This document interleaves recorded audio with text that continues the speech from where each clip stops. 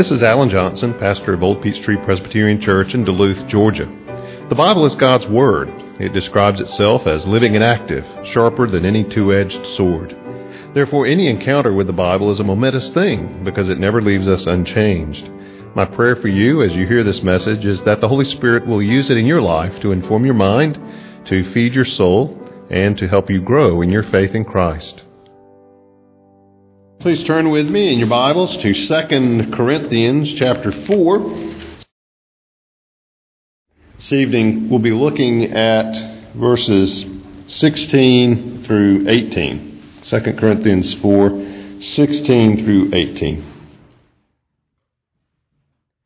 Paul writes, "So we do not lose heart. Though our outer nature is wasting away, our inner nature is being renewed day by day. For this slight, momentary affliction is preparing for us an eternal weight of glory beyond all comparison, as we look not to the things that are seen, but to the things that are unseen. For the things that are seen are transient, but the things that are unseen are eternal." Let's pray. Our Father, we thank you for your word, and we pray as we take up this study of it this evening that you would guide us into a deeper knowledge of and appreciation of the truths that are taught here, certainly to embrace them with our minds, but also with our whole hearts. We ask it in Jesus' name. Amen. Slightly farther along in this epistle of Paul, he speaks of his experience in ministry.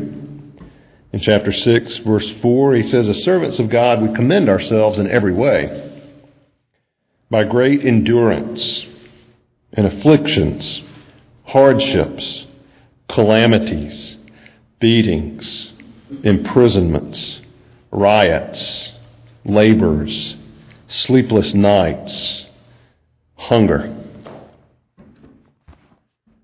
Which makes one wonder, why would not he eventually reach a point where he just threw in the towel? Is it possible that there would be that straw that broke the camel's back? Just one sleepless night too many. One imprisonment too many. One beating and being left for dead too many. And how much can one human being take? At what point do you simply say, "Enough, I'm going to go do something else"? Well, in Paul's case, he explains to us what it is that kept him going in spite of bruises and perhaps broken bones and sleep deprivation and hunger and shipwrecks and everything else that he experienced. And as he's writing of his own experience in ministry and really some of the motivation that kept him going here in chapter 4, he continues somewhat in that vein in the passage that we've just read and shares with us some of what it was that enabled him to get up, to go back into the city and continue to serve Christ.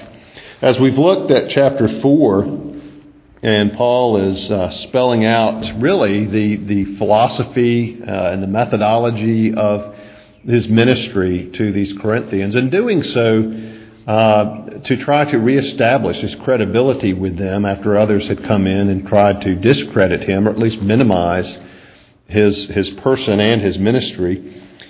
He begins chapter 4 by saying, "Having this ministry by the mercy of God, we do not lose heart." And so right there, Paul tells us that one of the things that kept him going was the fact that God had called him to this work. In fact, Christ had commissioned him to this work on the Damascus Road. Jesus, the Lord, had said to Ananias, when he went to go pray with Paul after Paul met Jesus on that road, he said, "I will show him how much he must suffer for my sake." It's almost as if Paul completely changed places from the persecutor to the persecuted. And he did, in fact, suffer in many ways what he once had dished out to Christians. He suffered as one. And Paul spells out the philosophy of his ministry in the first few verses, that it is one characterized by the call of God, one characterized by an open integrity in his dealings with people and his handling of the Word of God, one characterized by a Christ-centered focus to it. Christ was the message. Verse 5, we proclaim not ourselves, but Jesus Christ is Lord, with ourselves as your servants for Jesus' sake. And then the last few verses, couple paragraphs that we've been studying, Paul emphasizes his weakness and yet God's strength in that weakness, likening himself to an earthen vessel, whether a simple clay oil lamp that despite the simplicity and the relative lack of value of that little vessel, shined with a light that gave light to the room, or whether the idea Paul had was a vessel that in itself was of not much value, but contained a valuable treasure. Paul sees himself as this mere earthen vessel, this jar of clay that nevertheless contains the surpassing value, the treasure of the gospel. And then last time we looked at verses 13 and 14 and 15, where Paul's willingness to keep speaking arises out of his conviction of the truth of those things that he taught and that he preached. I believed, and therefore I spoke, quoting from the psalmist. Again, confidence not only in the power of the Word of God, but power of the resurrection of Christ, knowing He who raised the dead will raise us also. It's a little bit easier to take being beaten within an inch of your life if you know that that last inch is gone and you die, that God is going to raise you up one day in Christ, that death is not the end, it doesn't have the last word. And certainly Paul's concern in verse 15, for the glory of God, that as the gospel spreads, as more and more people come to a knowledge of Christ, that brings more glory to God, more thanksgiving, more people who have experienced His grace and therefore are thanking God and praising Him. And really, Paul is motivated, certainly out of his love for people, his concern about their spiritual well-being, but above all, for the glory of God, and that people should be worshiping the one true and living God. And it delights Paul to think that through his efforts, others will come to know Christ. Others will offer up a sacrifice of thanksgiving and praise to God, and God will be glorified. And for that reason, Paul says in verse 16, so we do not lose heart. Now, there's sort of an inclusio, a bookend phenomenon here, that he begins the chapter by saying, having this ministry by the mercy of God, we do not lose heart. And he goes to the end and he says, so we do not lose heart. But he goes on to explain a little bit what keeps him going in the verses that we looked at. When he says, so we do not lose heart, he's looking back at what he's just said. It's these kinds of considerations that keep him going. But he also is looking forward to these verses that we'll be looking at tonight. These things also are what stand behind his intrepid spirit in pursuing the mission work that God had given him to do. So let's look at these things here, and certainly they apply to us as they apply to the Apostle Paul. He did not lose heart because of these things, and the same would be true of us, that in following Christ and serving Christ and living as a Christian in this world, that we also do not lose heart, particularly here because of what we value, because of what we place priority on. So let's look at these things here. First of all, we don't lose heart as followers of Christ living in this world because we value the inner person over the outer person. Look at verse 16. Paul says, though our outer nature is wasting away, our inner nature is being renewed day by day. Now, we need to be careful here. Paul was not a dualist. In other words, he didn't divide people into two parts. Now, it was a common attitude in his day, in Greek philosophy particularly, to divide a person into his soul or his spirit and his body, as if almost two different people or two different aspects of one person. And Paul, in some ways, adopts that language here, speaking of our inner nature, our outer nature. But we need to understand, Paul isn't dividing us into two parts. If he's looking at us in two different ways, he's doing so as who we are in our whole constitution as a human being, not just the body, but even mental perception and abilities, versus who we are in Christ. One way he divides might be useful here to think in terms of how Paul describes in Ephesians our old man or our old person in Adam and our new person in Christ. It's not exactly the same here, but it might be more helpful to think of that way. The whole person, who we are, is fallen and dying. Who we are, the whole person now in Christ Jesus. So, just by way of preface, Paul isn't falling into that philosophical dualism of dividing up the person, although he does use the language a little bit here to make his point. Well, what is his point? Well, his point is this: our outer nature, our outer person, is wasting away. Who we are as human beings living in this world, over time, will eventually show signs of wear and tear. And that can be discouraging to anybody who as the years go by, sees physical capabilities beginning to diminish, aches and pains perhaps showing up where none had been before, and so on. But Paul's talking here not just about physical ability, but again, even down to our perception, our thinking, our memories, just all that we are as a person that begins to deteriorate and fade over time, and perhaps acutely so, as we reach our later years. There are all kinds of whole industries in our country designed to fight that inevitable march toward old age. The fact is, if you live long enough, you're going to get there. Despite efforts to stay healthy, despite efforts to supplement diet, despite efforts to even surgical procedures to undo the effects of the passing of time, this grand struggle to hold on to a fleeting and passing youth is very real. But Paul says, even though our outer nature is wasting away, and maybe his joints ached and maybe his bones hurt from the beatings he had suffered as he wrote that, the consolation here is our inner nature is being renewed day by day. Now there's a contrast. What's happening to us as we age, as our faculties begin to diminish, versus what is happening to us in Christ Jesus. The reality is that we are diminishing in our human constitution, particularly physically, but not exclusively so. I don't know if you know this. Some of you may know this. I only learned this a few weeks ago. That on the cell phones, you can have various ringtones. There's a ringtone that you can get on your cell phone that children and teenagers can hear and adults can't. Do you know why? It's a very high-pitched sound.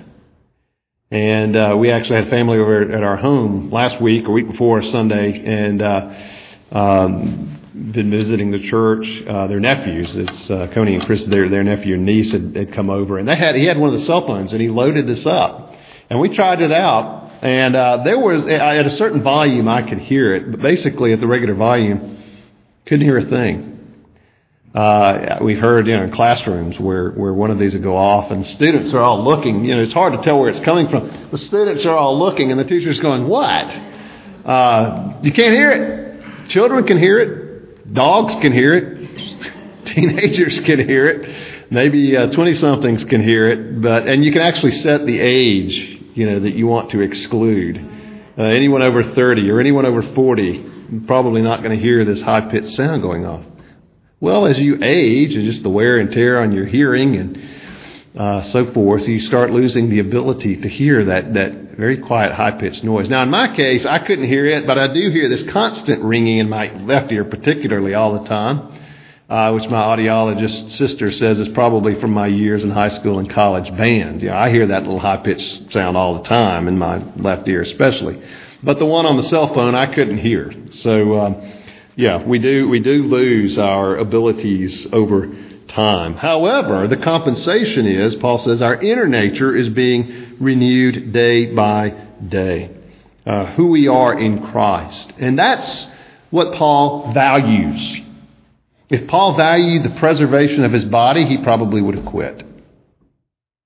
Paul's ears may have rang wrong. He heard something in his ear. From those times perhaps when he was hit in the head, when a rock hit him. Paul suffered. He ached. If he valued his body, he would have given it up. Now, no doubt he wanted to take care of his body, but he was more concerned about the renewal, the growing stronger of his inner nature, of who he was in Christ on a day-by-day basis. So he doesn't lose heart, and we shouldn't either. Sure, we want to take care of our bodies. Yes, we want to preserve them, ultimately for Christ's use as long as we can. We want to live in ways that are healthy. We want to do what we can to protect our physical abilities and perception and so forth. But we don't make that an idol. And we rejoice even as those things fade, even just lamenting the passing of time and the loss of what once was, to the fact that we're growing in Christ. And as we grow older, we become more mature, more knowledgeable, even as physical powers and abilities might fade. The inner wisdom, maturity, perception, strength grows stronger on a day-by-day basis. And Paul valued that, and that's what kept him going. So we don't lose heart, just as Paul didn't, because we value the inner person and our growth in grace over the outer person and physical, mental capabilities. Number two, Paul says in verse 17 that he does not lose heart, and we too do not lose heart, because we value the eternal glory over passing comfort. Look at verse 17. For this slight momentary affliction is preparing for us an eternal weight of glory beyond all comparison. Slight momentary affliction. Well, you read the list, and there are other lists of the kinds of things that Paul suffered. I don't think that I would describe some of them as slight.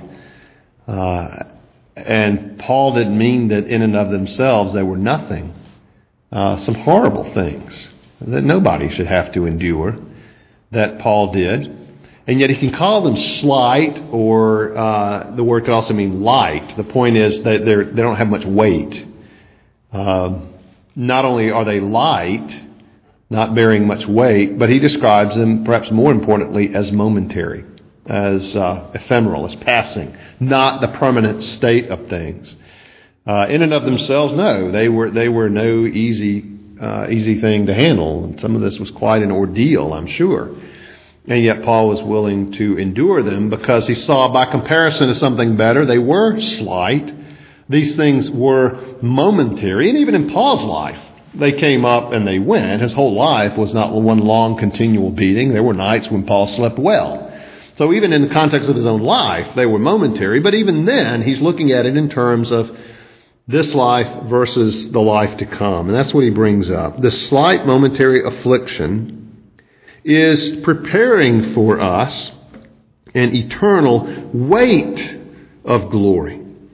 Momentary on the afflictions, eternal on the glory, slight on the afflictions, and weight on the glory. It'd be like the difference between a feather and a gold brick. Weight. The word that Paul uses translated weight here is baros or baros, a word from which our word barometric pressure comes. The weight of the atmosphere and the pressure, what the pressure reading is for that day. This idea that the affliction is light, unsubstantial. The glory is something heavy, substantial, eternal. Is Paul's aspect, his perspective on this. And he values the coming weighty eternal glory over that slight and momentary affliction. But notice the relationship. It's not just that one precedes the other, the one prepares the other. Notice what he said. This slight momentary affliction is preparing for us an eternal weight of glory beyond all comparison. Now, Paul isn't meaning to say that somehow our suffering earns us merit with God. It doesn't. Plenty of people have suffered horrible things in this world that has absolutely nothing to do with any salvation and glory, because they're not bound for glory, because they are dead and lost in their sins, and because they haven't and will not come to Christ. There were people who suffered terribly and will die in their sins. Suffering does not earn merit with God, but preparing in the sense that these sufferings for Christ's sake that Paul endures are a way that he is identified with Christ, that he participates in Christ, that he shares in Christ's sufferings which did win merit with the Father for us, as Christ was obedient for us, as he ultimately died for us. And so this cannot be disconnected from our relationship with Christ. Our suffering in Christ does prepare for us glory in the future. Paul speaks of this in other places. Romans 8:18, for instance, Paul says, I consider that the sufferings of this present world are not worthy to be compared with the glory that is to be revealed in us. Hebrews chapter 12 speaks of our Lord Jesus, who for the joy set before him endured the cross, scorning its shame.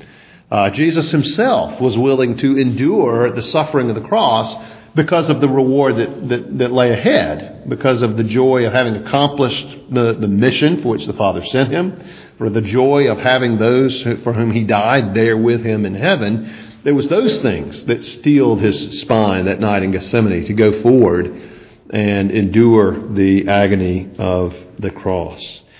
And so we don't lose heart, on the one hand, because we value the growth of our inner person in Christ over our outer nature, physical abilities. We don't lose heart, as Paul says here, because we value that eternal glory to come over our current comfort. All of us wants to be comfortable. We all want to be at ease. We certainly don't want to suffer the kinds of things that Paul suffered here. And most likely we won't in our context, though you never know. Believers in other parts of the world suffer many of these same things, even now. Even in this day. But nevertheless, we are willing, if necessary, to endure those kinds of things because we are looking forward to and value more that eternal weight of glory that's beyond all comparison. Literally in Greek, the language Paul uses there is hyperbole to hyperbole. I mean, the word is hyperbolos, hyperbole. It's repeated, hyperbole to hyperbole. It doesn't really translate, but the point is beyond comparison, over what I can say, over what I can describe, beyond what we could come up with by comparison. Beyond all comparison is what he says. But third, we don't lose heart because we value what is invisible over what is visible. Look at verse 18. Paul says, as we look not to the things that are seen, but to the things that are unseen. For the things that are seen are transient, but the things that are unseen are eternal. And this is hard because this calls for living by faith. It's easy to become focused on what we see. It's easy to lose sight of, no pun intended, to lose sight of what we don't see. I can remember visiting someone years ago in a hospital, and a family member came in and made the comment, well, I deal with what I can see. Directed toward me for my benefit, implying, that I deal with what you can't see. The implication being that's not real. I deal with real life. In fact, what you cannot see is real life. What you see is passing. The whole system of this world, our economy, political structures, world powers, passing away. Ephemeral. It's real, but it is transient. And that's what Paul says here. The things that are seen are transient. Peter speaks to this when he describes everything going along as it has, but the day of the Lord is coming.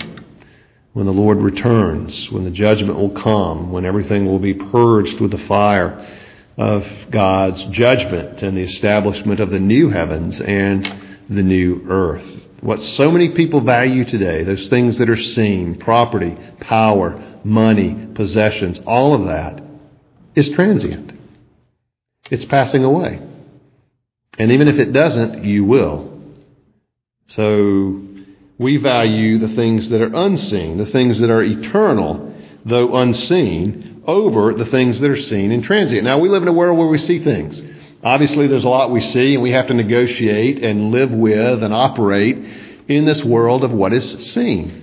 But as the whole Scriptures teach us, we do it with wisdom. We do it with a different perspective. We don't do it as though this world and what it has is all there is.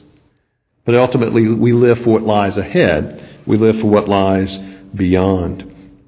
Very much struck by every time I read it in 2 Kings, we have the whole situation of the visible and the invisible. 2 Kings chapter 6.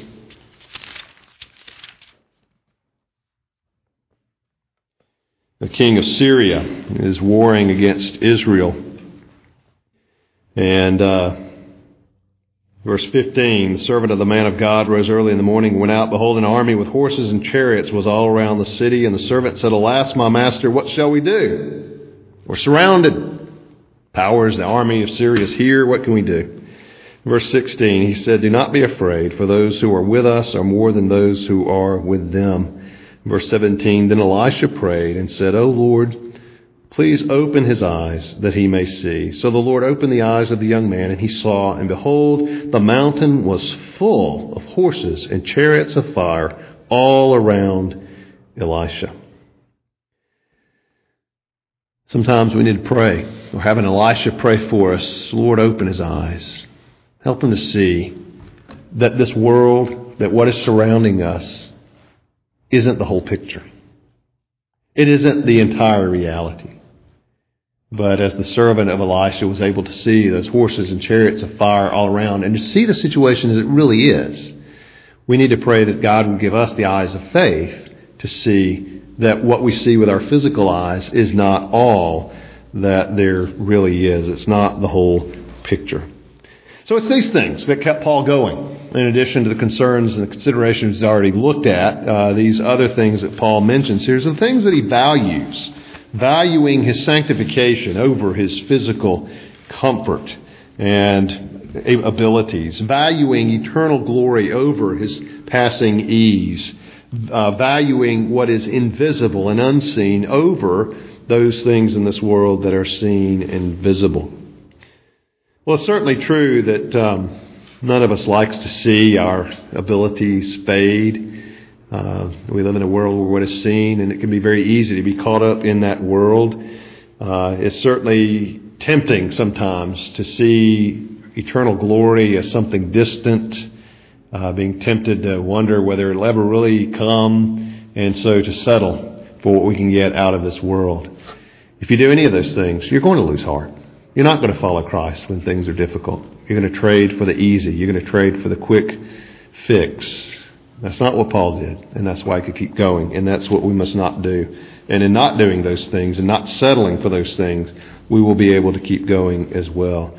Because we are convinced, as followers of Christ, that what we gain in Christ is ultimately far more valuable, far more satisfying, far more magnificent than anything in this world that we might have lost. It's Paul's perspective. It's what kept him going. It should be ours as well. Let's pray. Father, we confess that too often we don't live by faith. Too often we are more concerned with the physical and the worldly than we are with the spiritual, more concerned with taking care of ourselves now and avoiding discomfort and affliction than we are winning that eternal glory, that we are all too often fixated merely on what we see, forgetting that that is not the whole picture. Lord, forgive us. Lord, increase our faith. Drive home to us, Lord, the realities that Scripture teaches us, those things of which it speaks. And Father, we pray that like Elisha's servant, you would open our eyes, that we would truly see with the eyes of faith given by your Spirit, the real picture, that we would live for those things that truly are eternal, those things that truly are glorious, and that are before every child of God in Christ Jesus. Give us grace, Lord, to persevere in serving you and following Christ to the end.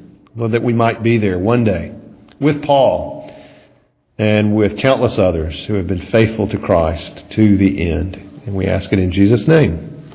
Amen.